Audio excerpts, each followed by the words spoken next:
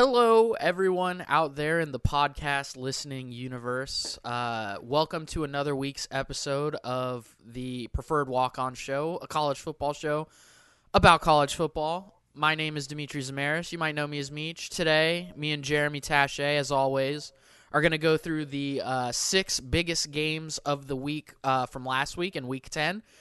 Hit a little bit of our quick hitters, three each there. Then we have a look at the polls, which is extremely interesting this week with the college football playoff rankings coming out for the first time of the year. And then, of course, we have our Saturday six-pack and our little quick segments at the end. So if you want to skip through and get to specific things, the order in which we are going in the reviews will be Georgia versus Florida, Utah versus Washington, SMU versus Memphis, Cincinnati versus ECU, Virginia versus UNC, Miami versus Florida State.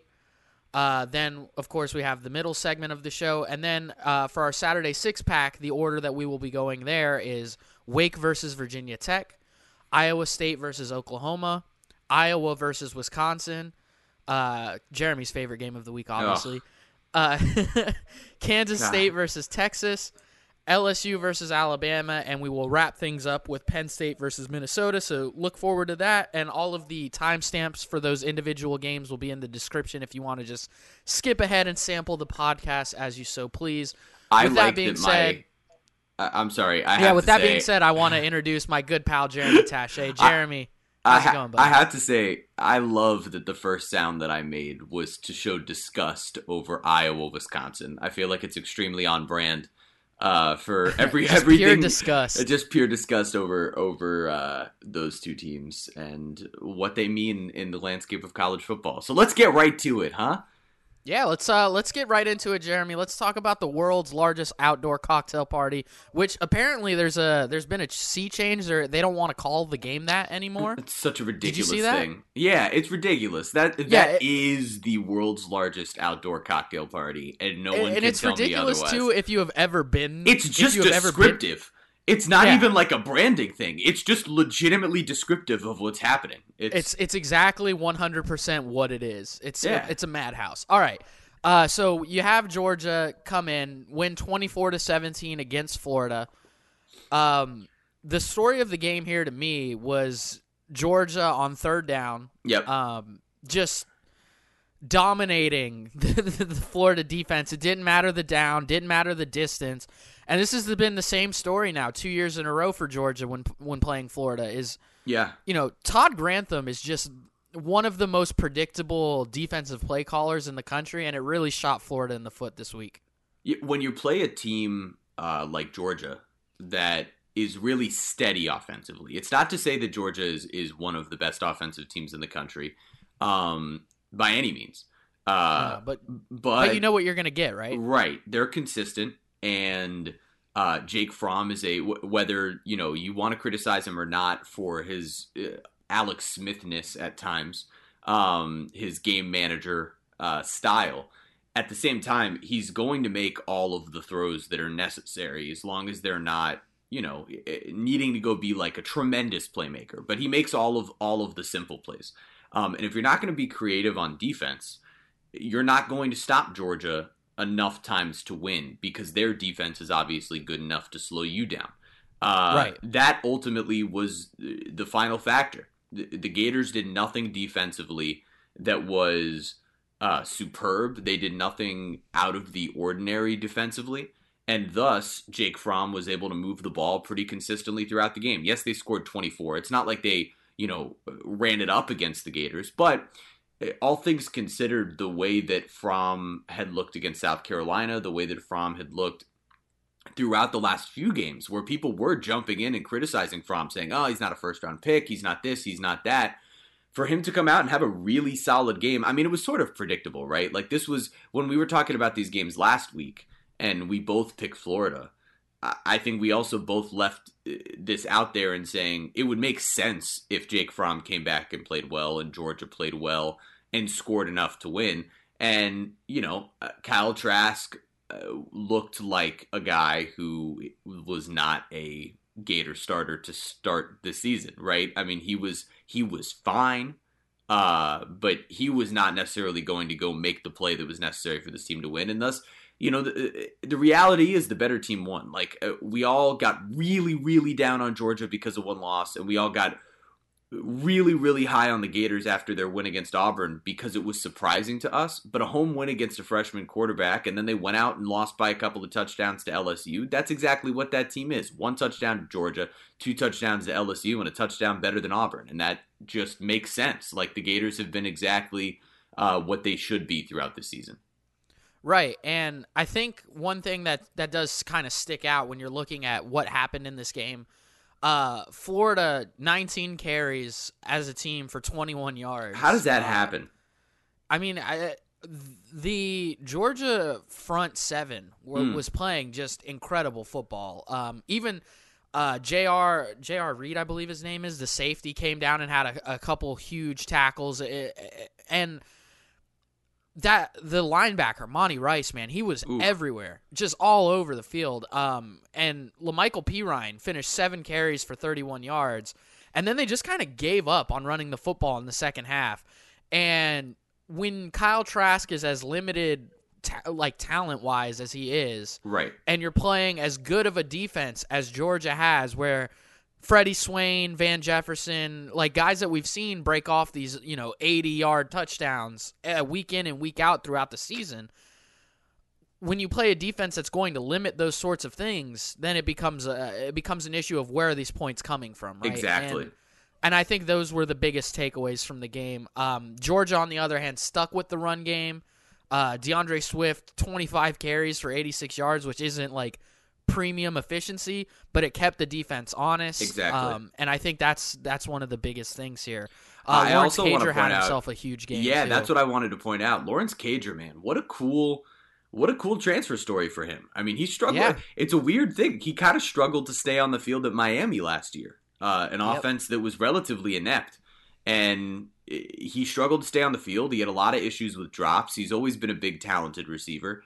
And he transfers out to Georgia, and he's been nothing but spectacular for them. And you wonder, he had half of his receiving yards on the year basically against Florida last week. Right. I mean, that's a huge game, right? And he's come up with a few big touchdowns throughout the year for them. But the fact that he came out and played that way against Florida makes a Miami fan probably smile a little bit, to be honest, that a former UM player is out there ending a little bit of the Gators run, right?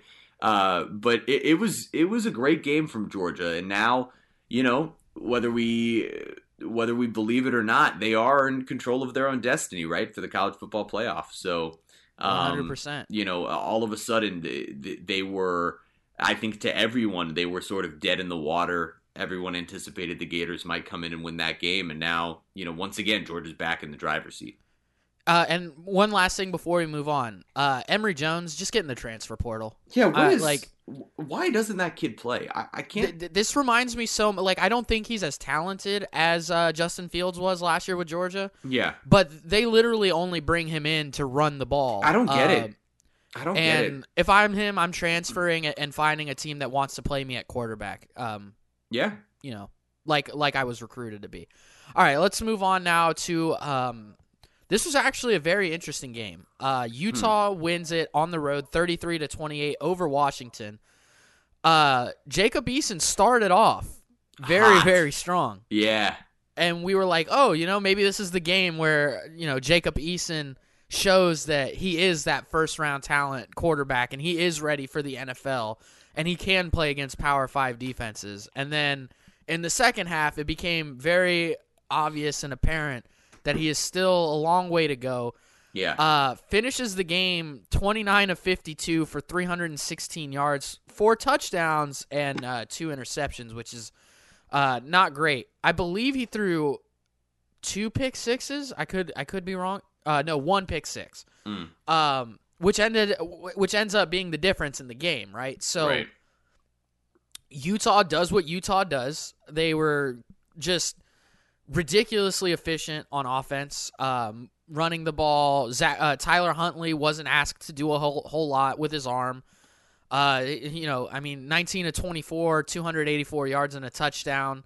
That's as Utah as Utah's going to get, and they just continue to roll. And I think inarguably are kind of in that conversation with Oregon, where if these two teams went out and play each other in the Pac-12 championship, you have an interesting case that one of the two of them deserves maybe a look at the college football playoff. That's the weird part, right? Because I don't think anybody's taking Utah legitimately seriously for the college football playoff, right? Like, even though they're a top 10 team in the college football playoff, that loss at USC was so strange on that Friday night. And that was, what's his name?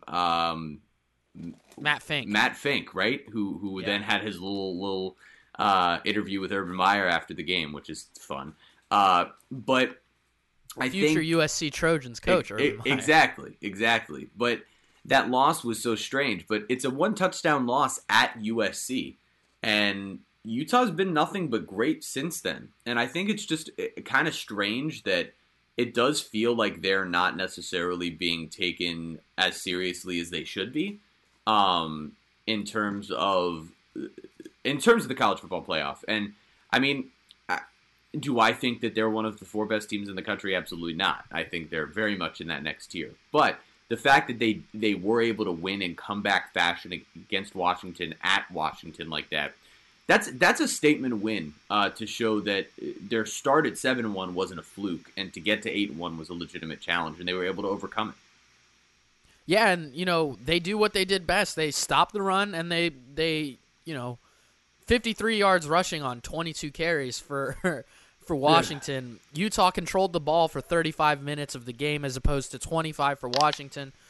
They were 9 of 16 on third downs. It was, like I said to kick it off, it was just a very, very Utah game. Yes, it was. And when you start playing a Utah game against Utah, you're going to lose. Yeah.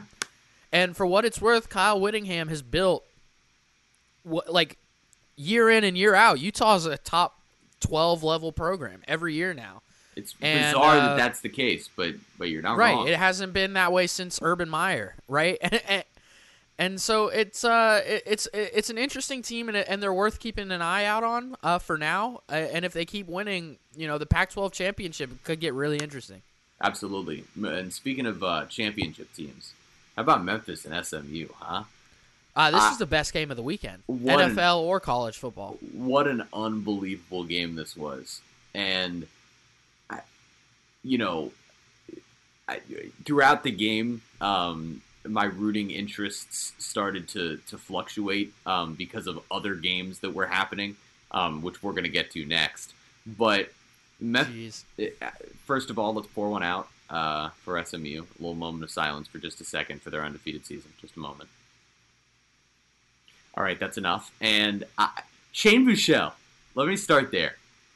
Shane Buechele was freaking great in this game. Yeah, he played as well as you can. I mean, this is one of those valiant effort type losses. He played about as well as you could possibly play, and the defense just had nothing for Memphis. I mean, legitimately nothing. It was unbelievable how little they had in terms of resistance for Memphis. And the funny part about it was that the way that SMU was playing on offense, early on, you felt like, all right, they're just rolling. Sure, they're going to give up points. And this felt like the game, like as you're watching it, I'm sitting here going, all right, this is the game that Memphis always finds a way to lose. They went up a couple of scores, and I'm like, no, they're going to find a way to blow it. That's what Memphis does. And not that they nearly did, because 54-48, it was SMU scoring at the end and going for an onside kick. So this game did not get that close. But there were a couple of moments there where Memphis had gone up, 17 or so in the fourth and almost blew it and was giving up touchdowns immediately. But this was like such a lack of defense, but such great offense. Like, I think the people that would watch this game, and this is just more a statement about college football, I think, but the people that would watch this game and go, oh man, there was no defense. That's not good football. Get out of here. Like, right. There was, first of all, you're right, there wasn't a ton of defense, but this was also about offensive playmakers making plays. Like, yeah. There's only, yes, neither defense was very good, but it's also because there were just playmakers all over the field for both teams. On both teams. Going absolutely nuts. I mean, and the biggest of which, James Prochet was crazy. But how about we talk about not Gainwell, but Gibson for Antonio Gibson for Memphis, who scored on the ground, he scored in the air, he scored on a kick return. It was unbelievable. I think he was the first player they said since is it Derek Williams in '98 at Penn State, like something or 2008 maybe. Unbelievable game from Gibson. What was even crazier is he had a 78-yard rushing touchdown, a 50-yard receiving touchdown, and a 93-yard kickoff return touchdown. So those are 3 touchdowns in 3 different styles, all over 50 yards. Mm-hmm. He ends up finishing with close to 350 total yards of just yardage himself. Just him by himself. Yeah. And Gainwell, you said Gainwell was limited, but he finished with 88 yards rushing and 14 yards receiving. Right, he had over 100 yards still. Yeah, he's close up to over 100 again. Yeah. Brady White was 19 of 33, which isn't great, he still had those explosive plays. Let me give Brady White some credit. Because I don't do it. The kid makes plays, dude. He makes plays. Brady White was magnificent. For what his role needed to be, Brady White executed that damn near perfectly. From the beginning of the game to the end, he was under control. He didn't turn the ball over. He made a couple of really, really pretty throws in the red zone, and that was the key.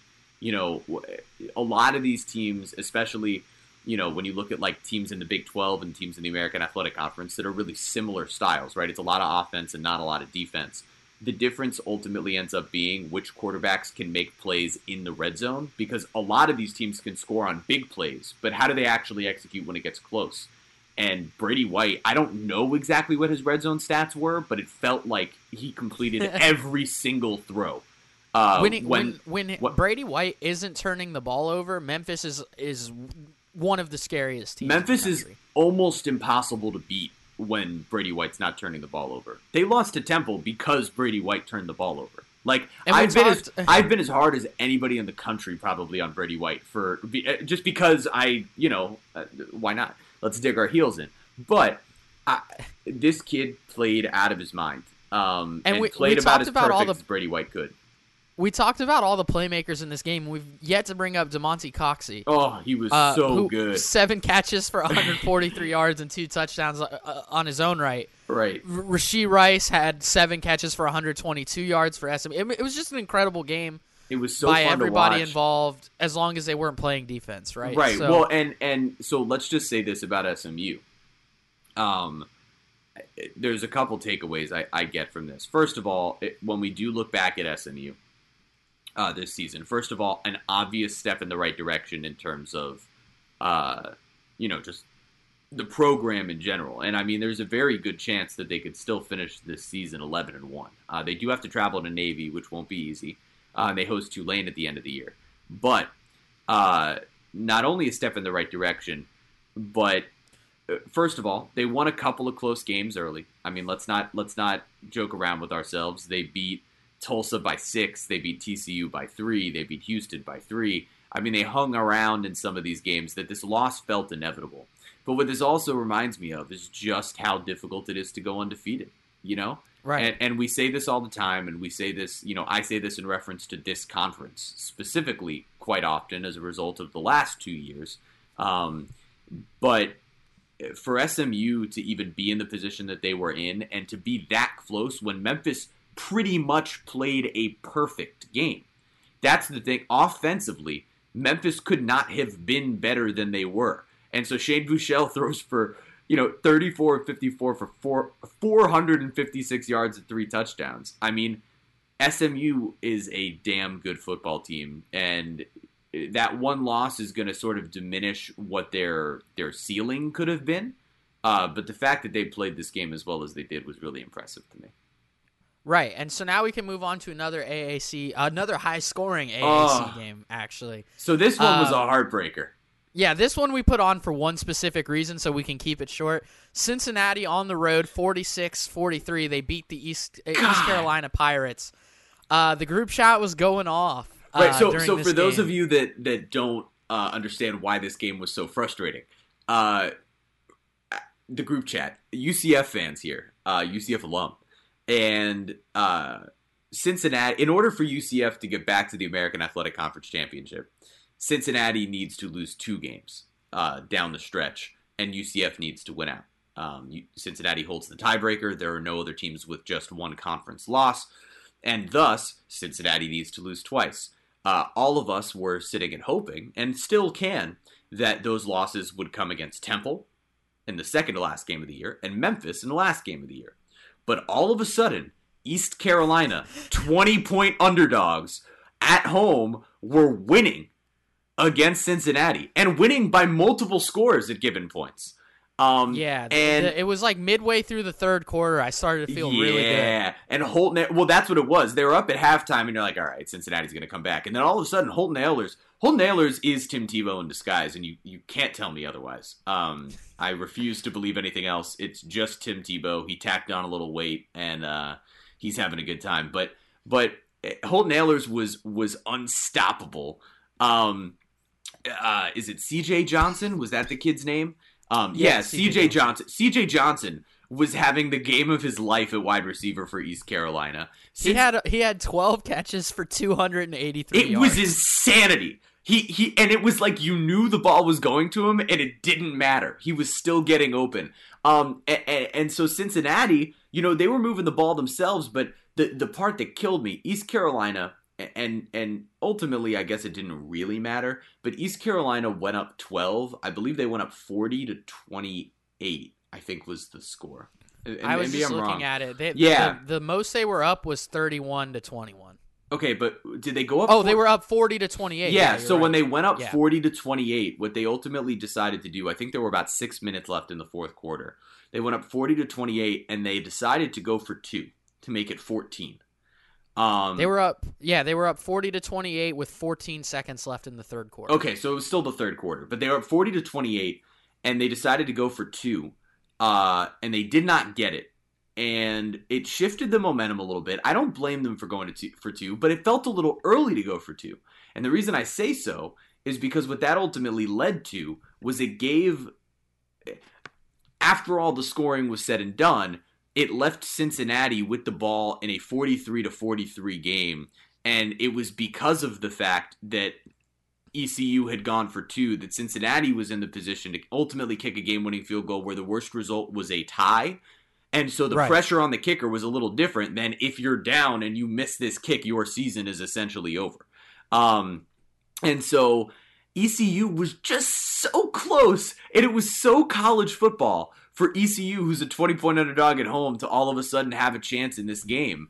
The craziest part? Like, if you were just looking at the box score of this game, and so Cincinnati destroyed on the ground. Michael Warren had like 141 yards, and I think Desmond Ridder had like close to 130 himself. Desmond Ridder made some plays, man.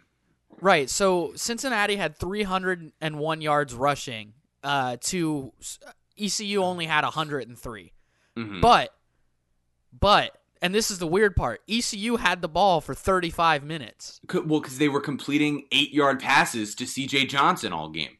Yeah, and that's the thing. They were 10 of 17 on third down. It was so they crazy. Kept the chains moving. Well, and the thing that was so frustrating on the Holton Ahlers end was he threw a pick 6 that ultimately gave Cincinnati the lead. And the pick 6 was just so predictable. And it was, and the worst part, if you're a UCF fan, it's the same corner that had the pick 6 against Dylan Gabriel that broke that game open. And that kid can kick rocks, and also is supremely talented because he clearly, that kid's great. I don't know the kid's name, and if you want to get it for me, that'd be great. But he was. He did a great job of just understanding formations now twice against teams and understanding exactly what it was that they were going to do. And both of them were hitch routes. Both of them we're just going to have our receiver run 8 yards and settle down. Ahmad Gardner is the corner. Ahmad Gardner, yeah. And tip your hat off to Ahmad Gardner because he has single-handedly, honestly, kept Cincinnati's seasons alive, right? Those are 2 wins that they didn't have them. They wouldn't be in the same position that they're at. And those were 2 huge plays late in games. So you got to give him credit. And Cincinnati does hang on and gets to remain a ranked team and gets to be in sort of control of their own destiny in regards to the Group of 5 New Year's Six Bowl bid. So that's sort of where we're at now. And last thing, East Carolina is going to be fun these last 2 years of the Holton Allers experience, because he's only a true sophomore. Yeah, he's a big man. He's huge. All right, let's move on. We can kind of breeze through this one. Virginia 38, UNC 31. I put it on here just because the Coastal continues to be very strange. Yes. I think now Virginia feels firmly in the driver's seat. What's funny is that it feels like Virginia and Miami, which is what we all expected at the beginning, even though... Yeah, but it's just it's taken such a loopy path. It's such a strange roller coaster of emotions to get there, but it sort of does feel like it's going to be Virginia or Miami. Yeah, so as it sits right now, Virginia is in first place. The Pitt Panthers are in second place. Sure. Followed by North Carolina, who has the tiebreaker over Miami, I believe. Uh-huh. They do, yes, head-to-head. Then you have the suddenly resurgent Virginia Tech team. Yeah. Kind of making waves. And then Duke and Georgia Tech are kind of just there. I will say this. It's weird to me. This was Sam Howell, man. He's going to be great. Oh, he's so good. He's so good. He only completed 53% of his passes in this game, but had 353 yards passing and 4 touchdowns. And he's just he's just going to be good. I don't know how else to put it. There was a stat that was out there after this weekend. There are 2 quarterbacks in college football who have thrown for 2,400 yards, 25 touchdowns, and 5 or less. I think it's 25 touchdowns. It might be 20. So I'm sorry if I got that wrong, but I believe it's 25 touchdowns and 5 or less interceptions. And it's Joe Burrow and Sam Howell. That's the list. That's the list. The Heisman frontrunner and Sam Howell. So this kid is a true freshman, has been nothing short of spectacular. And UNC's in an talk about Holton Ahlers and ECU, and that's going to be fun. I mean, UNC should be the ACC Coastal favorite, right? They're in the Coastal. No, they're not. Are they in the Coastal? Yeah, they're in the Coastal. Yeah, they should be the Coastal favorite the next couple of years, in my opinion. This kid is so dynamic that why would you expect anything less? So that's the step that I saw them take. And for Virginia, you feel good because you are in the driver's seat. And all things considered, you had a huge loss, right, against Miami. But all things considered, you are still in the driver's seat. You control your own destiny. You can get back to an ACC championship game, which were your preseason expectations. And when you lose, maybe you got a shot at the Orange Bowl, depending on what they decide between you and Wake Forest. So right, and they should win out the rest of the season. This should be a 9-win team heading into the whole season with a chance to win 10 because they have Georgia Tech, Liberty, and Virginia Tech left on the schedule. Right. So, and those rivalry games always mean something, and Virginia Tech, like you said, has been resurgent. They never beat Virginia Tech, so. Yeah, so if they can beat Virginia Tech, get to 9 wins, and get to an ACC championship game, their season is very much in position to be exactly what they hoped it would be, which, all things considered, considering how strange the Coastal has been, that would be a really great step for Virginia. And I hope somebody takes a chance on Bryce Perkins in the NFL. Kid's not good. To be a starter right off the bat, Kid's but good. Just bring him into camp. Yeah, why not? He had a grown man game here. 30 of 39 passing, 378 yards and 3 touchdowns. And then on the ground, he was a workhorse. 24 carries, 112 yards and 2 touchdowns. Dude can scamper. That's what you call putting the team on your back. Oh yeah. That's exactly what that was. And good for him. I mean, when they needed it, he came up with some really big plays. All right, moving on to the last game. Strap in for this one here. Review here. Oh boy, Miami 27, FSU 10. Do we want to talk about the game first? Let's start with you breaking down the game from the Miami perspective. All right, so from the Miami perspective, as much as I dread to be the man giving the Miami perspective, this was a really nice win for Miami. I mean, a really, really nice win. To come in and essentially dominate from the jump. To get Jarren Williams back under center, which, what a weird scenario that's all been. But you got to give Jarren Williams credit that when he's been on the field, he has been, other than literally one start to a game in a first quarter where he threw 3 picks in 3 possessions, Jarren Williams has been damn good at quarterback for Miami. He was 21 of 37, 313 yards and 2 touchdowns. And, they ran the ball well. Jeff Thomas had a pretty big game finally. Brevin Jordan was steady once again. And the defense was swarming against FSU. And so, Miami still has their outside shot at an ACC Coastal Championship, which, the goals have shifted a lot for Miami throughout the year, based off their own head coach, right? He came in and it was the new Miami and we're going to win the Coastal Championship and we want to compete for the college football playoff and all of this stuff. And I think it got everybody a little too hyped for what this team was actually going to be. That said, if they can get to an ACC Coastal Championship, they do have the tiebreaker over Virginia, right? So all they need is one Virginia loss and to win out themselves, which shouldn't be all that difficult. It's Louisville this weekend, which I think we'll get to later. Maybe we won't. It's Louisville this weekend and it's Duke later in the year. They should win both of those games. And so Miami is going to ultimately end up having possibly, an 8-4 season here with a chance to win a bowl game, maybe go to an ACC Coastal Championship. And as much of a disaster as it's felt like throughout most of the year, ultimately it's a pretty salvageable season, and Jarren Williams does look like the future at quarterback, which is huge if you are a Canes fan, because I don't think you've had a singular season in the past decade where you've watched your Corey Harris, right? I mean, where you've watched your quarterback and gone, "Oh yeah, that should definitely be the guy next year," right? And Jarren Williams has done that. Jarren Williams now has everyone believing that, all right, at the very worst, he's the guy next year. And right. that's just the same type of season at 8-4, 9-3. If he takes the leap that I think some people expect him to, the Canes could really be competitive next season. So that's the football perspective there. Yeah, and then on the flip side of things, yeah, you have Florida State, who falls to 4-5 on the year, but more importantly has let go of Willie Taggart after a season and a half. Somehow they scraped together the $20 million it was going to cost to fire him, which is insane, shocking from an literally a broke athletic department. Like that's incredible. It makes no sense, but whatever. I mean, boosters, man. Yeah, God, the boosters at FSU were strange. Can I also say about Willie Taggart that he got a raw deal. Yeah, while I've been making fun of how poorly he's coached and how the reality is that he is nothing without Quentin Flowers. I mean, legitimately, it's an unbelievably... He was good at Oregon, too. Yeah, he was fine in Oregon.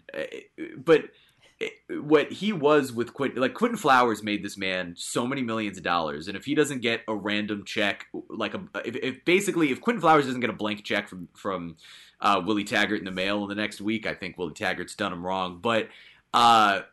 in Willie's defense, he was also a good coach at Western Kentucky. He was fine, but I think I think the reality is but that's actually the point to make. At Western Kentucky, it took a few years, and then they were good.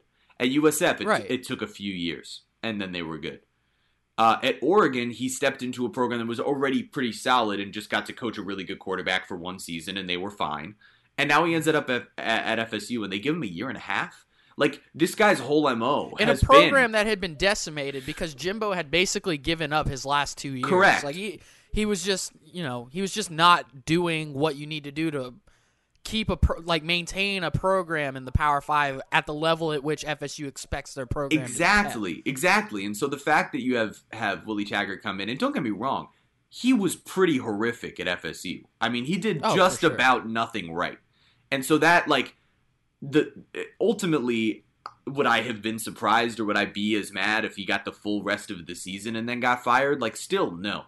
But when you make the comparison to some of the other coaches around the country that have gotten a chance, in the last couple of years at new schools, it's not like he's been much worse. Scott Frost is actually the perfect example. We talk about Taggart from USF. He made the jump to Oregon and then to FSU. I would argue that Frost has been more disappointing at Nebraska. Certainly in terms of the expectations of what you had going into their individual seasons. right? I mean, and Frost actually, I believe, has a worse record by a game. So I'm a little. I guess I'm not surprised that Taggart got fired because ultimately, with all of the factors at play, he wasn't exactly doing a great job. And so an excuse to get rid of him was fine. But given what the buyout was going to be, and what it really ultimately ended up being, I mean, it was a $20 million buyout. And the fact that Taggart had been a coach that, like, it took him a few years to get his guys in his system and succeeding at both of the previous stops in which he had had more than a couple of years, I guess I do feel like he got a raw deal, and I hope that ultimately he ends up somewhere as an offensive coordinator and gets his shot again, whether it be in an AAC school, to come back and start when, ultimately one of these guys gets plucked for somewhere else. Like, would you be shocked if Sonny Dykes got plucked and then, Taggart ended up at SMU? I wouldn't. It's like... Yeah, or Memphis. Memphis right. is probably going to lose Norvell this offseason. And so then that gets into the question of, if you're Florida State, and we can keep this relatively short, like, who do you target? Because the big name that's circulating is Bob Stoops, and I think that would just be a horrendous I don't hire. think it's a good hire. I don't think he really wants to do it. It doesn't actually feel like a fit to me. This is why I wouldn't go the Bob Stoops route. And, maybe Mac Brown and Herm Edwards are good examples of like recent versions of this working. Are. Yeah. But Bob Stoops, he's a quality college football coach. I don't think there's any argument. And for that matter, seems like a quality guy for what it's worth. Yeah. Right. Which is what they need. Which is what FSU needs. They need shaking hands and kissing babies with boosters. That's what they need. Yeah. But this is my thing. Look at what Oklahoma has done from the moment Bob Stoops retired. Nothing changed. If anything, they got better. They got much better, I would argue. Yeah. Bob Stoops is good to get you 8 to 9 wins every year. Right. But he's not going to beat teams better than his team. He's just not. And I know the thought is, well, we're Florida State. We should be fielding the best team in our conference every year. But we exist in a world now where Clemson exists. Right. Where Virginia, as shaky as they look, and for that North matter, Carolina exists. Well, and for them also, for that matter, USF and UCF exist that are taking some of the guys, not all of them, but taking some of the guys that were rounding out the bottom of their roster. And now all of a sudden their depth changes. So you don't have the same depth. Right. And so that being said, I mean, just give me your top 3 names. Like if I'm Florida State, my number one name is Mike Leach. That's the Mike Leach. Mike Leach is the first guy I'm going after. Okay. To be honest, I think he would be a superb fit. Because even if he doesn't recruit at the level in which they need to recruit, again, the scraps in Florida is better than what he's getting at Washington State. Like, in terms of just recruiting, right? Like, he could not... I don't disagree. I'm just... Yeah. So, Mike Leach is one. I think Mike Norvell is a really solid coach. He's continued... when Justin Fuente left, I think a lot of people thought Memphis was going to dip off. And if anything, it's actually They're similar. Better also. They're better, right? It's similar to what you just said with Lincoln Riley at Oklahoma. They've only gotten better. And he's a damn good recruiter. I mean, there's some studs on that Memphis team on both sides of the ball. And then I'll just say, because I have to, what about Graham Harrell? Huh? What about Graham Harrell? Why not pluck the offensive coordinator at USC, bring him down, make him your head coach at FSU? He's young. He's an innovative offensive mind, but it's not too complicated. He comes from that Mike Leach tree where if you just get a few athletes in the system, they can thrive. He's helped a bunch of different quarterbacks win football games at USC right now, and it would be an outside the box hire, which I think sometimes can be necessary. Like when you fire a coach that you thought was, it made sense, right? Willie Taggart, FSU, he'd done well at USF. You pluck him from Oregon, he's from Tallahassee. It all made sense. Sometimes when that happens and that then doesn't work out, you need to make a creative outside-the-box hire, and I think Graham Harrell would be that. I know that there's other names out there that might make technically more sense, but I'm going to keep saying Graham Harrell's name until he's a head coach. Like, I'm just going to put him in every discussion until he's a head coach. So you want to hear my job for Graham Harrell? Oh, boy, what is it? If Sonny Dykes leaves, he's going to SMU. God, that'd be awesome. It'd be awesome. Right. Oh, here are my Meech. three... I want that to happen. I will root for SMU more than I root for UCF. I don't even know what to do. I would freak out if that happened. All right, so here's my top three if I'm Florida State. First, I'm calling Mike Gundy. Ooh, boy, that's because I think for a while now it seemed like he's ready for a transition away from Oklahoma State. The mullet would fit in. It works in Tally. It works great in Tally. So, and I mean, he's just like Mike Gundy's not a top 3 college football coach, but he's certainly in the top 10. Sure, he's certainly in the top 7.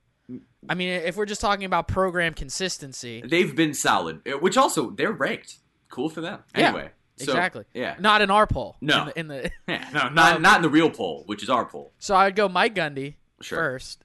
If Mike Gundy turns me down, then I make a call to Wake Forest. I'm trying to get David Clawson out of Wake Forest. I mean, Wake Forest traditionally is just not a good football program. It's not. They're basically the Vanderbilt of the ACC. Yeah. And even the same color. They're 7-1 right now. They've got 2 good quarterbacks, which is more than I could say for Florida State in a long time. And he's like everywhere he's been, it's taken him a year or two, but then the team transformed. You don't think that there's any sort of issue or maybe even contractual issue with going from ACC to ACC?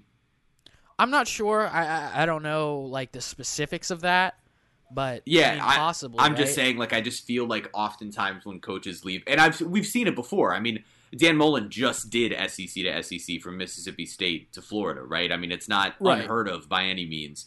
I just God, don't you hate to see that? A guy go from, the upstart program that's actually playing better, right? He's actually, he built this thing into something that's better than what FSU is right now, but just because it's name brand, he'd go to FSU. And you wonder what the finances are going to be too, right? Because they just paid $20 million for a buyout. Can they afford to pluck somebody from another school? Well, you would have to consider like the same thing that happened to get the money to fire Willie. Yeah, they'll they're just going to have to find it. Whoever. Yeah. Right, yeah. I mean, when I brought up Mike Leach, I guess that's another thought process.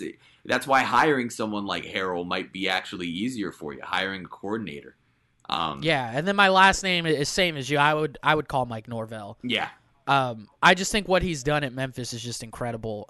The skill talent that he's been able to develop, the way that he recruits at Memphis, I just think he's a great coach, and whoever ends up with Mike Norvell is probably going to end up being pretty happy. It does feel like Norvell's headed somewhere else after this season, right? Like that feels sort of inevitable. Yep. All right, we got to move quickly because we're already we're 40 minutes into the show. It's ridiculous. All right, quick hitters. I'm just going to go super quick. NC State 10, Wake 44. Talk about Jamie Newman as a Heisman candidate. You cowards. He's awesome. Do it. NC State also just looks bad. Like we knew it was going to be a rebuilding year because of everything that they lost on offense, but my God, they just look terrible.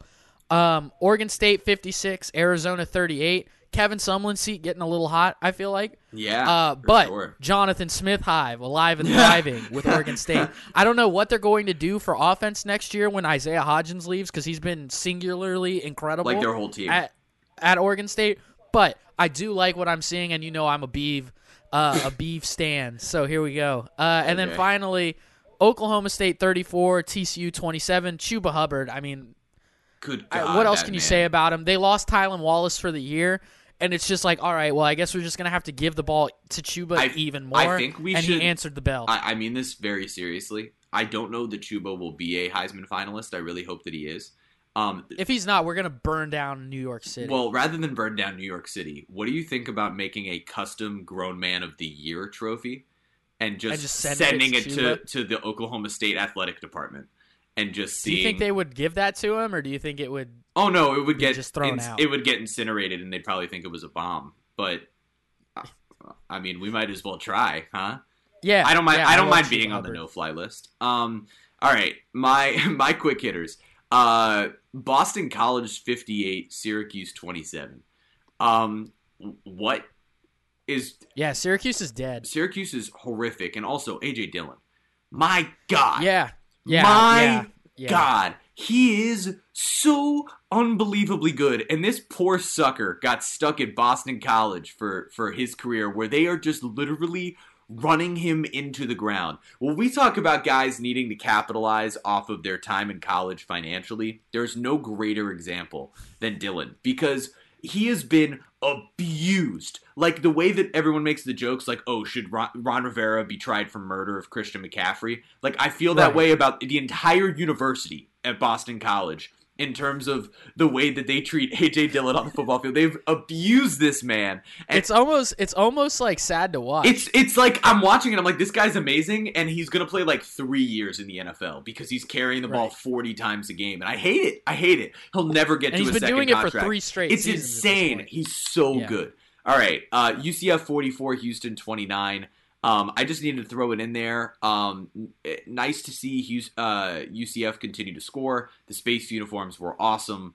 The space uniforms were so dope. I am constantly frustrated by the lack of stepping on an opponent's neck in the second half from Josh Heupel. But where I will give Heupel credit is they did open up the playbook a little bit more in this game. They did all of this again without Greg McCray. Gabe Davis. Dylan Gabriel had a rushing touchdown. Dylan Gabriel finally kept a read option and ran it for a touchdown, and it made my heart smile. And it was just so nice to see. And if he starts doing that, it's over for all y'all. All right. And the thing I was just thinking about in between these weeks is that Gabe Davis likely goes pro, which is understandable. But if he doesn't, you literally get this entire offense, which is a top 5 offense in the country. You get the entire thing back next year, other than Adrian Killins. They would lose a couple guys up front too, right? They might. I think they lose maybe a couple of offensive linemen, but they have it. I mean, that's the one spot where Heupel has actually recruited really well. I mean, think about it. They lost a few offensive linemen last year. And they're still a really, really solid offensive line. So the fact that you can get back nearly the entire offense next year, that's pretty unbelievable. And they should be a force to be reckoned with once again next year. This was just another example. And then Purdue 31, Nebraska 27. What an utter disaster Nebraska is. Yeah, because what makes this worse is that Purdue is basically just like Purdue's walk-ons playing at this point. Right, Purdue. Everyone in Purdue, every good player for Purdue is hurt. Yeah, every single one. And Nebraska lost to them. They lost to Indiana last week. I mean, they are. Indiana's ranked in our preferred walk-ons poll, sir. All right, I get it. Nebraska should not be losing that game. Like, no, they should. Nebraska is horrible, and Scott Frost looks worse and worse and worse every week, and people have been pointing out on Twitter, go back to the polo, man. Go back to the polo. Yeah. You're wearing a hoodie, and you don't get to show off the guns. And I think that's ruining the confidence of it's what affecting him subconsciously. He doesn't realize what he's doing to himself, but he's putting a stranglehold on his own abilities. And I mean, this team is not good. And I guess the thing that I want to keep saying about that, and so now that I've done those two things, week by week by week by week, it feels more and more likely that Mackenzie Milton grad transfer to Nebraska just feels right? I mean, Adrian Martinez is sort of proven he's get fired, right? But if Frost is still around next year, Adrian Martinez has sort of shown like it's worth taking in Mackenzie Milton, right? Like he's not that good. And at UCF, Dylan Gabriel continues to improve every single day, and is turning himself into one of the probably 10 or 15 best quarterbacks in the country. And how do you have a true sophomore? Like, it all is stirring up to be perfect there. One other spot I just want to throw out there. How about Georgia for a grad transfer for Mackenzie Milton if Jake Fromm leaves? Just a spot. All right, but we can move on. We can move on to our poll. All right, yeah. Let's breeze through these. So we're gonna go through our poll first in blocks of 5, like we did last week, and then we're gonna just talk really quickly about the college football playoff rankings. All right, sound good? Yeah, let's do this. All right, so our top 25 from 25 to 21, Iowa 25, San Diego State making their debut on our rankings at 24, Navy at 23, Boise State at 22, and Indiana at 21. Anything stick out to you there? Not particularly, to be honest with you. Indiana making it into our poll is nice, and I feel like a nice nod to the season Tom that Allen's they've had. doing a great job. We got to give him credit. Right, that's the thing. They've had a really, really, really good season. They've overachieved, and I think for that, it's better than keeping some of the default teams that ultimately fall into the AP poll or the college football playoff poll that just are there by name brand alone. I'm just going to say this now. Notre Dame is not in our top 25. I did that on purpose. Yeah, that's because Notre Dame. But they are 15th in both the AP and college football. It's playoff because rankings. Notre Dame is not good that they are not. No, in our top they should 25. not be ranked. They are not a top 25 Is team. what it boils down to. Yeah. All right. What it simply boils down to, sir, is that they should not be a ranked team. They are not great. Next 5, Wisconsin 20, SMU 19, Kansas State 18, Michigan 17, and the People's Champ Wake Forest at 16. SMU sticking around at 19 even after their loss. It was a 6-point loss to what we consider to be the 13th best team in the country. They deserve to be there. I hate that we just have to keep saying Michigan and Wisconsin, but being at 17 and 20 feels about right. I mean, it just does. At least we don't have them at 13 and 14 like the college football playoff. Correct. Wow, I didn't even realize that until right now. Wisconsin's 13? Yeah. What the fuck? What? Yeah, it's not good, dude. The college football it didn't playoff even rankings process for me yet. Why the... Oh my god. What kind of sham? We'll get to that in a minute. Wake Forest, they're going to keep shooting up the rankings, folks. I don't know what else to tell you. It's a damn good football team. Next block of teams, we got 15, Cincinnati, 14, Auburn, 13, Memphis, 12, Florida, 11, Minnesota. Probably my favorite block of the entire top 25. Like, just in terms of, it's interesting, right? It's just a fun block, right? It's a fun group of teams. Cincinnati and Memphis are damn good. I can't wait for their game at the end of the year. Being sandwiched by Florida and Auburn is perfect. And then Minnesota sitting there at 11. They deserve to be right there, right around the top 10, as they're an undefeated team, period. Right. Meanwhile, if you look at the other polls, they are 13th and 17th in the college football playoff 17th in the college football playoff poll. Asinine. Yeah. I was really close to putting Memphis over Florida, but I decided against it. Had a little restraint. Yeah, it was close. It was really close. And that would be a fun matchup, I think, actually. Those two teams actually would be great against each other. Yeah. All right. We're in the top 10 now. All right. So Strap in, folks. I'm going to go to 5 here. I'm going to go all the way to 5, Okay. and then we'll just do our top 4. Okay. So Utah 10, Oklahoma 9, Baylor 8. Shout out Baylor Bears. Yeah, they're way higher in our rankings than they are in either of the other ones. Georgia 7, Oregon 6, Penn State 5. Yeah, so we're right. Like I've not been more sure of much, but I feel really confident about our top 10. While I understand that we have sort of overranked Baylor a little bit in terms of how good they might actually be, Baylor also has an opportunity. Don't be disrespectful. No. But the reality is Baylor has the best defense in their conference, and their offense has been really, really, really efficient, and they have not lost football games. So what else are you supposed to say besides the fact that they should be right there in the top 10? I don't understand how they can't be a top 10 team, or wouldn't be a top 10 team rather, and they're not in either of the other polls. And I think that Penn State at 5 still feels right for us, and we can sort of get into that. Oregon's better than Georgia. We've been saying that. Yeah, they are 100%. We've been saying that for most of the year. And again, Georgia has an opportunity to, again, control its own destiny. They have tough games, and they have an SEC championship. On a neutral site. I'm taking like if Oregon. it was just if they were playing in like the Jerry Dome. I'm taking Oregon. In Arlington, Texas, I would take Oregon. It's Oregon, and it's crazy to me that it'd be considered otherwise. At least at the moment, in this particular given time. Well, Georgia's got to play Auburn, right. I think next week. And so look, if Georgia beats Auburn and then goes ahead and wins an SEC championship, obviously we'll be having a different conversation. But I just highly, highly doubt that both of those are going to happen, let alone even maybe one of them.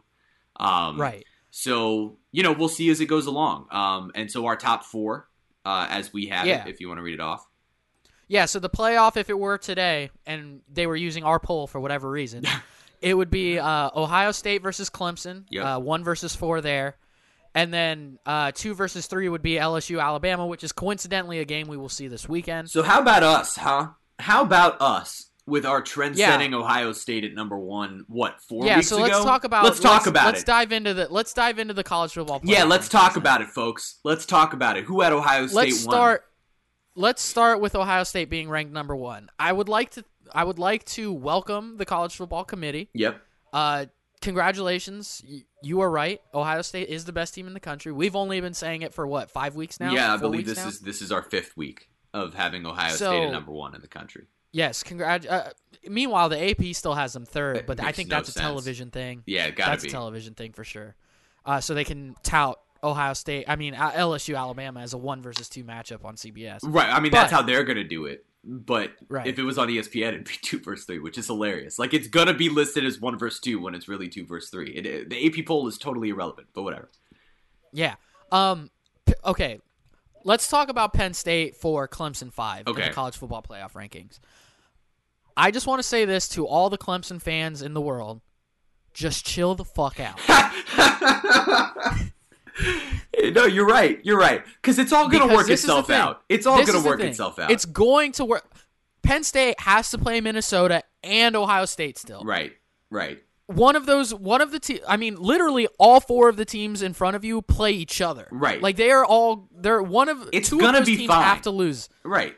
As long as you keep winning games, you are fine. You're in. And you can keep winning games horribly like you have all year. Yep. And you will be fine. I think it was... But the idea that Clemson should get some sort of boost... Just because they won it last year. What we saw last year, and the fact that they're the defending champions, it's insane. It's insanity. I totally agree. Because, I mean, it's not like we're disrespecting them. We still have them 4th in our poll.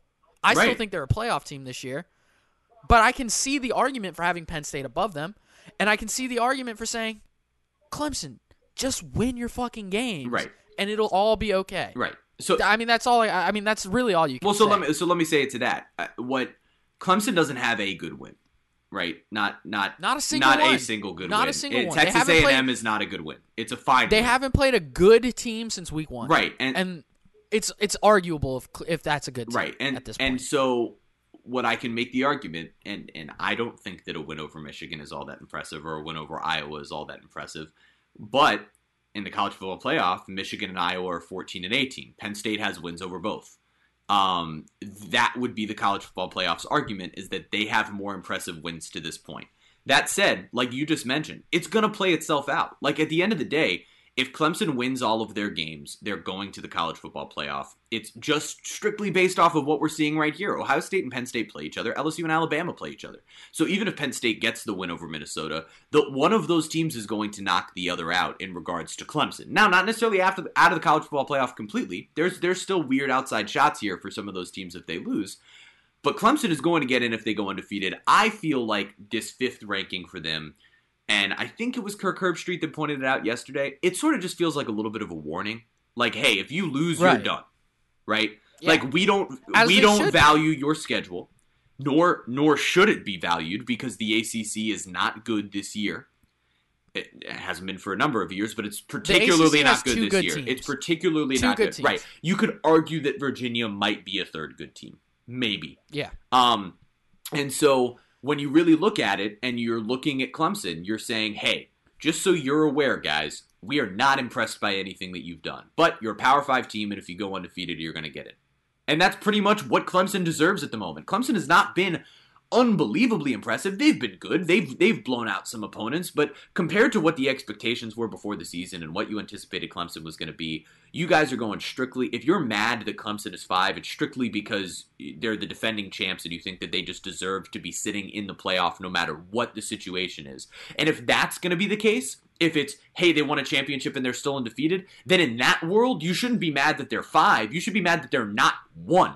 Like, it doesn't, if you're going to go based off of that reasoning, right? They're the champs and they're still undefeated, then they should be the number 1 team in the country, not like, oh, we wish we were 4. So, yeah, but if you're going based off of this season, 5 makes sense. It's fine. We have them at 4 because we think they're better than Penn State. They probably are better than Penn State. But having them at 5 right now, I'm not like, that's not something, of all of the things that are going on in those college football playoff rankings, that's not the thing that I'm mad about by any means. Right. This is what I'm most mad about. And we can talk about this and then move on. Yeah. The disrespect for the American Athletic Conference by the College Football Playoff Committee continues to, and I hate being that fan. Yeah. But when you have Cincinnati as the highest ranked college football playoff team in your rankings, and they're 20th, yeah. I honestly have to question what the fuck they're watching. Well, all right. So first of all, let's just get this straight. Memphis is better than Cincinnati, so it's funny. By far, it's funny. No, not by far. No, but they're better. But they're better, yeah. And so it's funny that Cincinnati is ranked ahead of Memphis. First of all, like that sort of in its own, I think shows that they're not really paying attention to the Group of 5. Where you look at this as a semblance of disrespect because they've essentially gone, yeah, you know what? Group of 5 teams will stack all 5 of you in the bottom 6. We'll literally Group of 5. Yeah, literally Group of 5 you. Put the 5 of you. Yeah, you're literally the Group of 5. We'll put all of you at the end. We'll throw Oklahoma State in there because why the fuck not? But what I will say, on the other hand, and I'm going to be the positive person here for just a moment. And that's rare when it comes to, and it's rare when it comes to how I feel about the college football playoff and the American Athletic Conference. But, where I will give them the credit is that in years past, these teams have not been ranked. They should be. And so what I'm not going. So are we giving them a cookie for finally opening their eyes? Right. So what I don't want to do is give them too much credit for simply ranking teams that should be ranked, right? And should be ranked higher than they're ranked. But at least it does feel a little like UCF walked so the AAC could run. In 2017, UCF was undefeated, beating teams by 25 plus points per game. They were undefeated in the first college football playoff ranking. They were ranked 18th. And that was a dominant football team that had no slip-ups. Cincinnati has a loss, 42-0 loss. Now, it's to the number 1 team in the country. But normally, the college football playoff will use any sort of loss to a Power 5 team as an excuse to say, see, clearly you don't belong. Wasn't that a 42-0 home loss as well? Yes, it was. It was 42-0 at home to Ohio State. But Ohio State's the best team in the country. We've been talking about how it's tough to judge Cincinnati. No, I know. I just wanted to throw that out there. But even Memphis has a loss to Temple. Now, it was close, but ordinarily, when these teams have a singular slip-up, they have not been ranked. And so the fact that you have 4 teams from the American Athletic Conference, I mean, the AAC has the 3rd most ranked teams in the country by conference. They're getting at least a little bit of the respect that they deserve. Do we agree and know that those teams are better than 20 through 25? Yes. We know that they're better than that. Look at these teams in front of Memphis, and you tell me which team you think might beat Memphis. Not they wouldn't beat Memphis. Like they in your mind they could maybe beat Memphis. All right. I don't think that Wisconsin, Michigan, or Notre Dame. I don't think any of those teams beat Memphis. Iowa couldn't beat Memphis. Minnesota might be able to beat Memphis. Maybe. Kansas State might be able to beat Memphis. Notre Dame could not beat Memphis. Nope. Michigan could not beat Memphis. Wisconsin could not beat Memphis. I agree with you. I agree. And so that part of it is unbelievably frustrating. That 13 through 15 of Wisconsin, Michigan, and Notre Dame makes me want to gouge my eyes out. But overall, I do feel good for and what this also sets up for when you do look at Cincinnati and Memphis there at 20 and 21. The American Athletic Conference Championship game is going to be very interesting because as you go into the last week of the year, and this is already setting up, as you go into the last week of the year, there's a chance that Memphis and Cincinnati could play each other and then play each other again in the conference championship. And if you're the American Athletic Conference, you want whoever wins the first game to win the championship. Right. Because if they beat each other, that's backdoor Boise State into the New Year's Six. And you don't want that if you're the AAC because Which you're is clearly the better conference. You just lost this weekend. Yeah, it does stink for App State, but they can't lose a game. I mean, just don't lose a game and you're fine. All right, let's get into our Saturday 6-pack. Yeah, let's do this. All right, so you're gonna have to help Oh, me here you're because I frozen. couldn't do the math because Nope, I didn't never know. mind. Sorry. I'm going to keep No, that in you're the podcast because why not? All right, you're gonna have to help me here because I'm not sure. Who picked Miami over FSU, or did neither of us pick that? I'm pretty sure I picked Miami. Okay, so you got. I don't think I think. picked. I don't think I picked Miami. I think I picked Florida I State. think I picked All Miami. right, so so last week recap. Neither of us picked Georgia over Florida, so we both got that one wrong. Right. I got Memphis over SMU. You I did. also got Utah over Washington. Yeah, you did. You got Miami over FSU. I did. And we both got Kansas State over Kansas, and Yeah. I got Oregon over USC. So you're trying to do the math from what we have there right now? Yeah, so that's 1, 2, 3, 1, 2, 4. So I'll three, make you 4 37. wins, And you have 17, 2 losses. right? You- Yeah, 17. So that becomes 17? Yeah, because it was 15. Yeah. It was 15? Okay.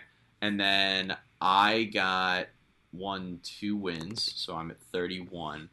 And then 1, 2, 4 3, losses. 4. So now we're at 23. 23. All right. So Does that math add up? Does 37 and 17 add yeah, up to 6 and 6. 31 Yes. and 23? Yes. So Okay. each on the year and picking these games that we have in the Saturday Six Pack, we pick outright. Meech is 37 and 17. I am 31 and 23. So I'm going to need a little run here in the last few weeks to be able to sort of pluck off a few wins here. All right, and so, we can make some of these games quick. yeah. too. So let's do let's Wake and start Virginia with Tech right Wake off the Forest, bat. Virginia Tech. Yeah. I think Wake wins this game. Okay. Are you with me on that? Yeah, I mean, it would only make sense that Wake wins this game. Yeah, Wake's averaging 512 yards per game on offense. Good God. And I mean, they're giving up 400 yards of offense, like on defense. But Virginia Tech's defense doesn't seem like one that can slow down Wake. And like I said before, put Jamie Newman in your Heisman talk. Yeah, I think that's the biggest thing is how does Newman continue to produce for them? And obviously a pretty big game here. And this could end up being sneaky close Well- because Virginia Tech, while they did start off very slowly, they have kind of bounced back and looked like a competent they football have team the played last couple weeks. much better football the last couple of weeks. You do have to travel to Virginia Tech, and with next week being the big matchup with Clemson, it's a Maybe it's a it's letdown like look it's ahead. it's Yeah. trap game written all over it. I have a hard time here. I mean, I really do. I am of the belief that Virginia Tech is fine. When you really do look at it, they had 3 wins in a row. It was a touchdown win over Miami in a crazy, weird back and forth game. Then they beat Rhode Island. Then they beat Carolina by 2, and then they lost to Notre Dame last week. Yeah, and so this will be interesting too. Is the health of Ryan Willis because he was Right. not playing at the end of that Notre Dame game. Right. And I've not seen any updates on his health. Yeah. But if he doesn't play, their offense just is very one-dimensional. Well, and I think their offense sort of feels one-dimensional either way, which is why I lean Wake Forest. Wake Forest is just going to score too many points to lose this game, even though it might be closer than I think some people would think purely based off the rankings in the schedule thus far. I think that Wake Forest is going to have enough firepower on offense behind Newman to be able to win this one. Right. All right. So we both got Wake Forest. Let's move on to the next game here. This one's I actually want to skip. super No, I fun. actually want to skip up to Iowa, Washington. Okay. Wisconsin. Never mind. It's 'Cause the this is opposite another of one that- super fun. Yeah, this one we don't have to spend much time on. Wisconsin is at home. Iowa is okay on offense, but I think the Wisconsin defense is going to do enough to shut them down. And, Wisconsin's still a tough place to play. I think Wisconsin runs away with this one. I think it's a final of like 19-9. Like just the worst. The over-under is 39 points. It's under. Ugh. Yeah. I hate everything about Wisconsin and Iowa playing each other. I'd rather watch literally anything else. I mean, Wisconsin needs a big bounce back game here, so I think that's kind of why They're picking gonna them. I win. mean, losing back-to-back games to Illinois and Ohio State, like they need to bounce back. There's just in my mind, there's a 0% chance that Iowa wins this game. It has All a right. Wisconsin win written all over it at home in a game that they need in order to salvage their season. I'm not sure I would go 0% Iowa win, but I will agree that I think Wisconsin does win. It just doesn't feel like a game that Iowa can win. All right. Which of these two Big 12 games would you care to talk about first? Let's do Kansas State versus Texas. Okay. So Kansas State on the road playing Texas here. What a strange game this is, huh? Based off of everything that has happened this year for these two teams. Right. It feels almost like Kansas State is where you think in your mind Texas should be at this point. Exactly. And Kansas State's had a really, really, really good season. Yeah, like they've body swapped. Well, and almost. think about what their losses are. Kansas State is 6-2 this season. They've lost 2 games. They lost to Oklahoma State, who's ranked 23rd in the college football playoff poll. They lost to Baylor, who's a top 10 team in our minds, and they're ranked, I think, 12th or 13th in the college football playoff poll. And they beat Oklahoma.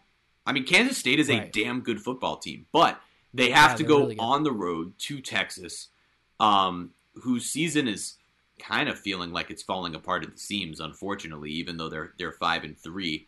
With that loss to TCU, you're not feeling great. And they've lost 2 out of 3 now to Oklahoma and TCU. They barely beat Kansas. I just don't know what's happening with Texas at this point. They're very unpredictable as a team. Right, and so that's why it's weird to me that if you look at, according to ESPN's FPI, Texas is a 67% chance of winning this game. Yeah, I mean, it makes sense. They're at home, and they're a pretty good football team. But Kansas State has played so well. They're also favored by 7. That's a huge spread.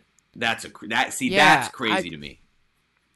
And I'm honestly, I think I'm taking Kansas State outright in this game. Honestly, all right, I'm gonna take because I think you could see a similar playbook to how they beat Oklahoma. Correct. Where they control the clock. Texas's defense is worse than Oklahoma's. Yeah, that's fair. I think without question, they're giving almost like Sam Ehlinger is doing his damnedest. Yes. Like he's trying his hardest. Like bless his heart. But the defense is giving up almost as many yards as Sam Ehlinger is getting for them. And I just think, like, as weird as it is to say, like, I think Kansas State is the better coached team. They're the better football team at the moment. I do think Texas playing at home matters. I think that Sam Ehlinger can make enough plays. And strictly just to pick against you so that I can try to make up some ground here, because this does feel like a little bit of a coin flip, I'm going to go ahead and take Texas, which I've done all year long.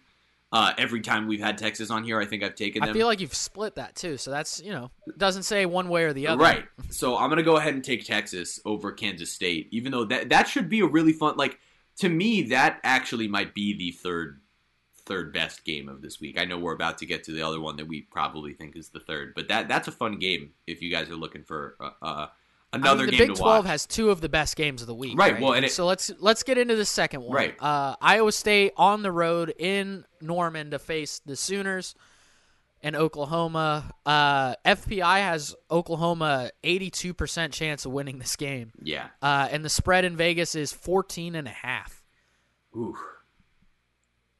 Yeah, that feels heavy. It feels like a lot for a team that has. But I mean, God, it's so hard because Iowa State's so unpredictable. Right, they're just so wild. Like you never know what you're gonna get. Right, and like it does feel like this is one of those games where they should sort of come out here and score a crap ton of points against Oklahoma. They've had like a good run recently of playing in Oklahoma too. Like, yeah, no, they have. I don't know that I trust them to overcome Oklahoma's firepower at home. I just think that Jalen Hurts is not the type of guy that's going to lose multiple games in a season. Right, and I'm actually right there with you. Yeah. Bless you. No, thank you. I'm gonna go Oklahoma here as well. Yeah, there's not really much else to say, right? I mean, it's just sort of. I feel like Oklahoma's just going to outscore Iowa State. And so while Iowa State might play a really good game, and I think a lot of people anticipate that this could be a blowout is what it is, I don't think it's going to be a blowout. But I just don't see a way in which Oklahoma doesn't sort of pull away in the end. I'll say this: if Brock Purdy has one or fewer turnovers, They got a real Iowa shot. State wins this game. Yeah. Iowa State wins this game if Brock Purdy turns the ball over once or less. All right. We'll mark that down. Purdy Hive, alive and thriving. Always. Okay. Do you want to do Penn State, Minnesota first, or Yeah. LSU, Alabama? Let's first? do Penn State, Minnesota. All right. So Penn State on the road to take on Minnesota. Correct. In the preferred walk-ons poll, that would be number 5 against number 11. In the college football playoff poll, that's number 4 versus number 17. Correct. So, Correct. Penn State, to me, is the more talented team without question. Yeah, absolutely. But this Minnesota team is starting to feel like a team of destiny, Jeremy Tash. Meech, I was about to say the same damn thing. Oh, boy. I want to pick Minnesota, Uh-huh. so I'm going to do it. I'm taking Damn it, Minnesota Meech. here, bro. Damn it. I was I'm hoping doing that it. you wouldn't so that I could take them.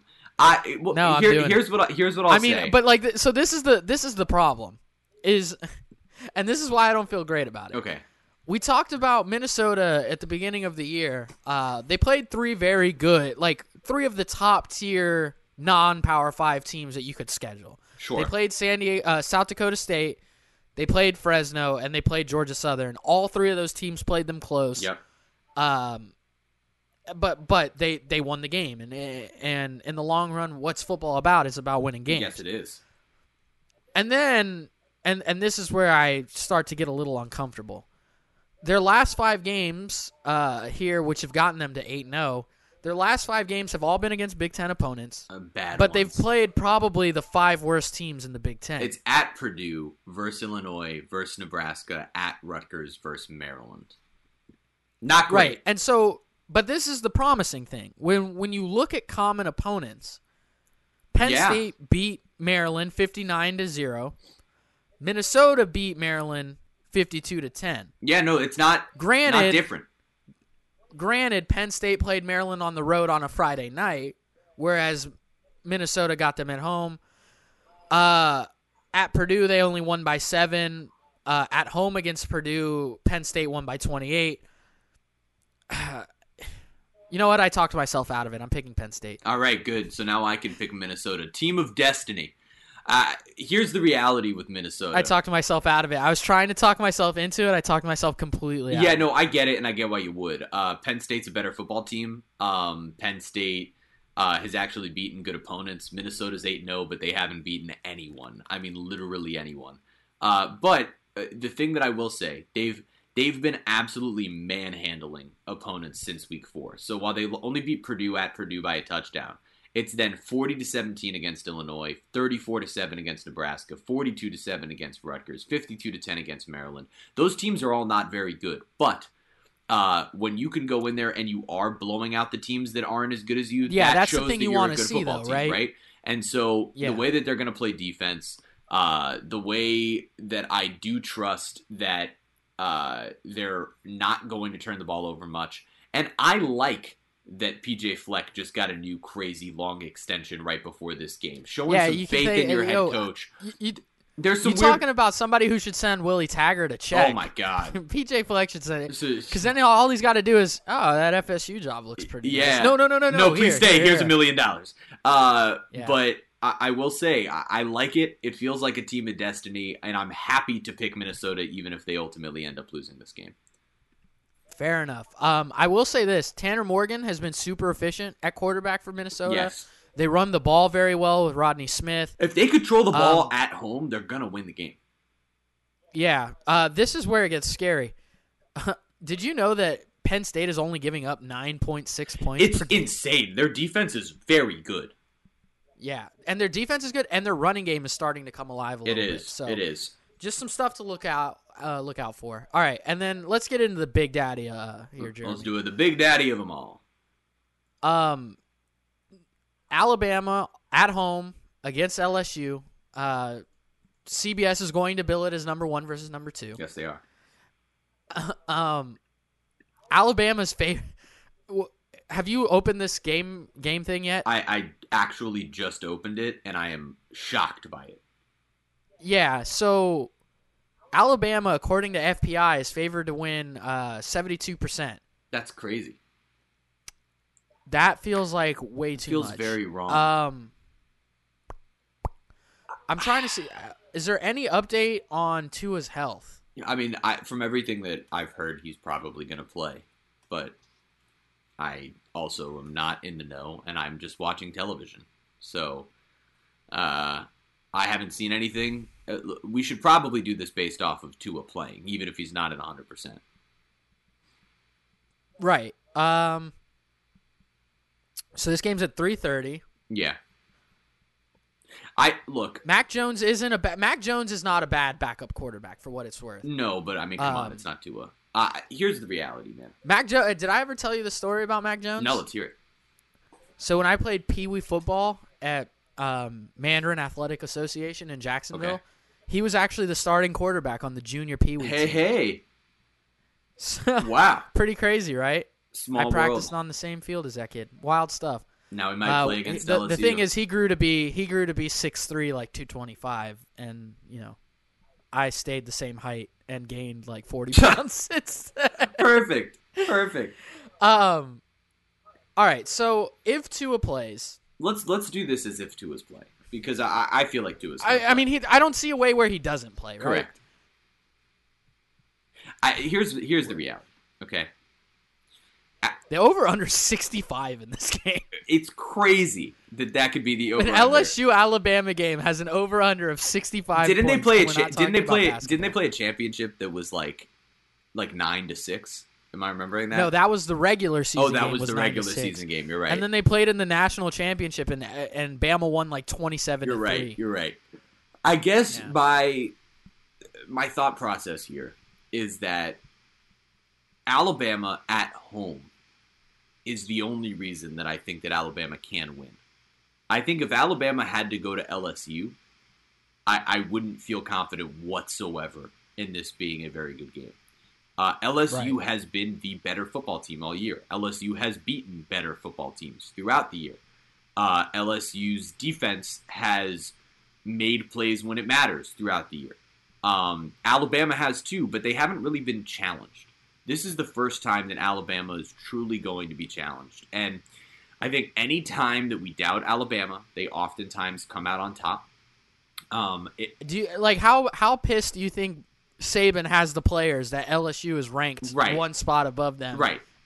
And that's what scares me, right? and so if I'm, and for that matter, the way that he's probably talking to Tua, like, hey, Joe Burrow, all of a sudden everybody thinks Joe Burrow's coming for your paycheck, right? I mean, there's been mock drafts that have Joe Burrow ahead of Tua Tagovailoa now.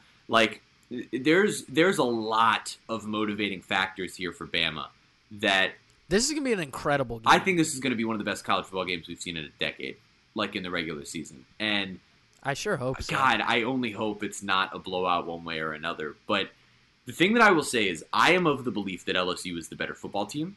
I am of the belief that Joe Burrow has been the better college quarterback this season. I am of the belief that LSU's wide receivers can at least sort of hang in terms of the skill of Alabama's wide receivers. They're just right behind They're them. just right behind them. I am of the belief that LSU's defense is just as good as Alabama's. I would say they're better. Yeah, but and I know the numbers don't bear that out, but they've played better offense. Right, and so I should be saying to you that LSU is going to win the football game.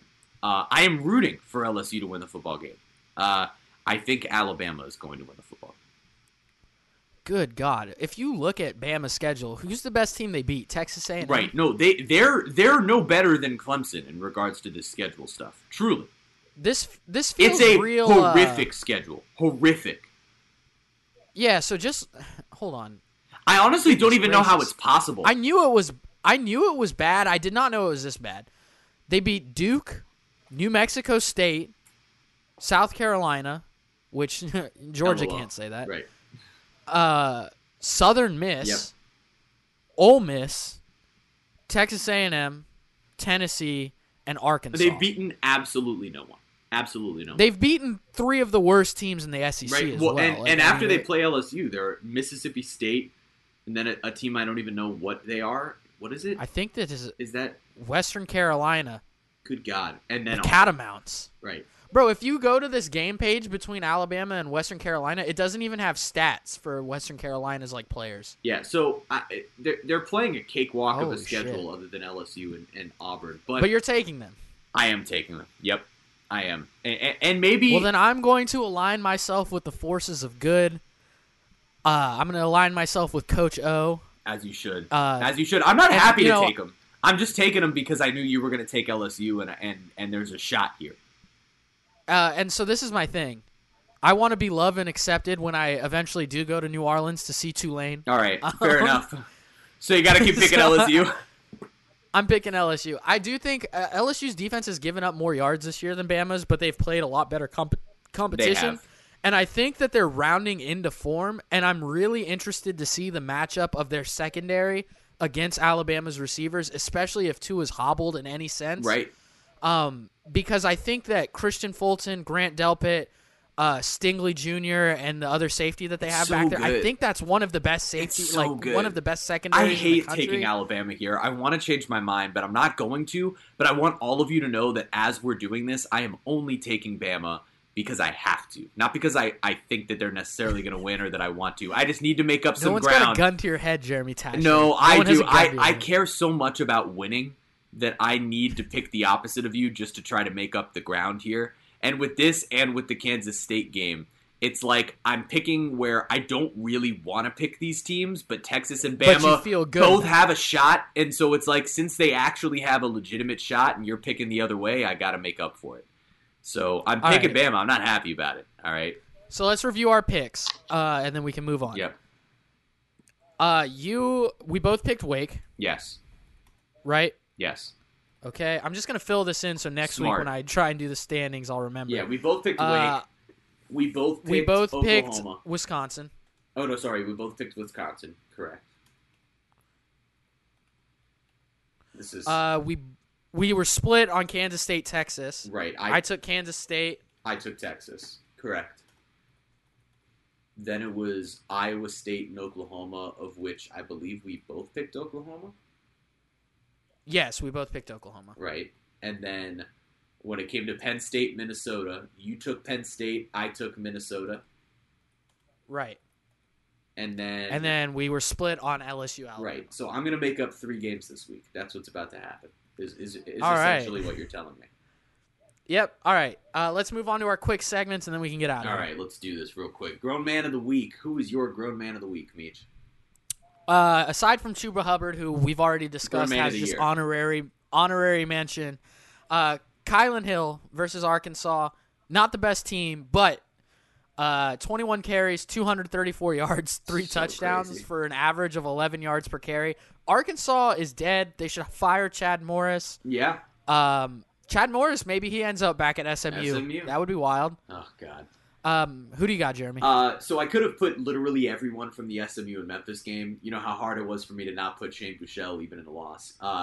But I watched C.J. Johnson at East Carolina just absolutely tear it up against Cincinnati. Kid had the game of his life, 12 catches, 283 yards, and a touchdown. And it was like they knew the ball was going. 25 yards. It was insanity, and the ball. It was like it was so obvious the ball was going to go to him throughout the game, and it didn't matter. He was, and he must. It honestly, he must have had 20 targets. So he was just out there balling all game. He deserves the Grown Man of the Week. All right. So the most college football thing I saw, I don't have this written in, but it does stick with me. Nebraska had their most fun moment of the year this year when that big defensive lineman picked off the pass. Yes. That was great. What was hilarious about it, and it becomes like a microcosm of Nebraska's season at this point, and I know we've done a lot of shitting on Nebraska at this point. But it's kind of fun. But he took the ball down to the 5 or 6 yard line. Mm-hmm. They ended up getting a field goal on that drive, Jeremy Taché. Of course they did. And they lost the game. So that's the most college football thing. Even when Nebraska thinks they're having a good time, they're not having a good time. Yeah, so. That's fair. All right, so my most college football thing I saw this week, SMU scores to make the game, I believe it was 54-46, okay? They could have kicked the extra point and kept it within a touchdown and still gone for their onside kick. Instead, they elected to go for 2. Essentially, the reality was they were going to have to score, right, twice, right? They were going to have to get the onside kick no matter what. And the odds say that they had a greater than 50% chance to make a 2-point conversion. So their thought process was, we'll make the 2-point conversion now, and then if we do score again, we will win the game. If we don't make it, because we have a greater than 50% chance, the numbers tell us that next time we will get the 2-point conversion, and thus we'll still tie the game. So the best part about all of this is while SMU was running an incredible play to get the 2-point conversion, you've got Herbstreit and Fowler just talking about why they shouldn't be or should be going for 2 the entire time when they're doing the math. They're doing the math in their head. They're like, well, why would they do this? And why would they do that? While all of Twitter is sitting there talking about how the numbers say this, the numbers say that, the numbers say that. And all of Twitter has already decided this is the right idea. They should be going for 2 before they even scored. And it's just like, this is the way college football works. And yet your 2 best college football analysts who really did an awesome job in that game. It's not to criticize them, but they're sitting there going, I wonder why the numbers would say this. And it's like, guys, they're not math guys. Right. It was just so college football to have like this amazing moment of them going for 2 and getting it. Not overshadowed, but all of the commentary was not even about the play. It was just about whether or not they should be going for it, which essentially is what all seasons are, right? Win your games, it doesn't matter. As long if you're from the wrong conference, we're going to talk about why you don't matter. If you lose a game, we talk about why it's a quality loss. None of it actually has to do with the football. It all has to do with the narrative surrounding it. Right. All right. Onion hanger of the week. Upset picks of the week. Let's do this. All right, so I'm actually going to narrow this back down to 1. I put 2 on here. I got Missouri over Georgia. Woo! And I actually have some reasons why. Georgia's at home, which it would be so spicy if they lost at home. So funny. But so they just beat Florida. Right. They have Auburn on the schedule next week. Missouri, on the other hand, has been not great over the last 2 weeks. Right, and they're not bowl eligible. Right. Because of Kelly Bryant's healthy. Right. Kelly Bryant's back healthy. I think maybe this is Missouri's Super Bowl at this point. It is. Right? No, it totally is because they can't play in a bowl game. And their defense isn't bad. So I think they can give the Georgia offense some fits. Boy. And I think Kelly Bryant might still have a little magic left in there. You convinced me that that's happening. Like, that's not even a question. Missouri over Georgia. Well, how about this? So let me double up on your upsets here. And just for the fun of it, just because why not create some mayhem? How about Vanderbilt over UF? Now we're getting spicy. So now we're getting spicy. So Vandy sucks, right? I mean, Vandy's not a very good football team, but Derek Mason makes me want to run through a freaking brick wall. And it's a shame too because he's probably going to get fired. Yeah, which is horrible. He's a good coach. Vandy does not have the proper focus and finance behind their football team. But Vanderbilt, who, again, you talk about playing in your Super Bowl, going into the swamp, the Gators just lost to Georgia, like you just mentioned. That's deflating. They felt like they had everything right in front of them. And sometimes when that happens, you can see a compounded second loss, i.e. Wisconsin. Wisconsin differently went backwards order. They lost to a bad team, and then they went into Ohio State and just laid a complete egg, right? Like, they're not, as much as I like to crap on Wisconsin, they're not 40 points worse than Ohio State. So they went in and just got manhandled. And it was because everything that they had set out for all of a sudden became in jeopardy. And so that's my pure thing here is just if the Gators don't bounce back the right way and Derek Mason can motivate Vanderbilt to go in and win their Super Bowl. And so what we've just essentially predicted is that both Georgia and Florida find a way to lose after Florida-Georgia week. And that'd be wild. And still are in control, I guess, of their own destiny in the SEC East. So yeah, because everybody else is so far behind. Oh, just a crazy scenario. But all right, so those are our upsets of the week. Don't take them to the bank. It's a bad idea. Although Missouri over Georgia should be fun. Thank you guys for listening to this week's episode of the Preferred Walk-Ons. Let us know what you think about the poll. Please tweet our link out to your friends, text it to them, face chat snap book. Whatever the damn teens are doing these days. Yeah. And continue to let us know what you think. We appreciate anyone and everyone who has listened. And we really hope you enjoy the show. See you, everybody.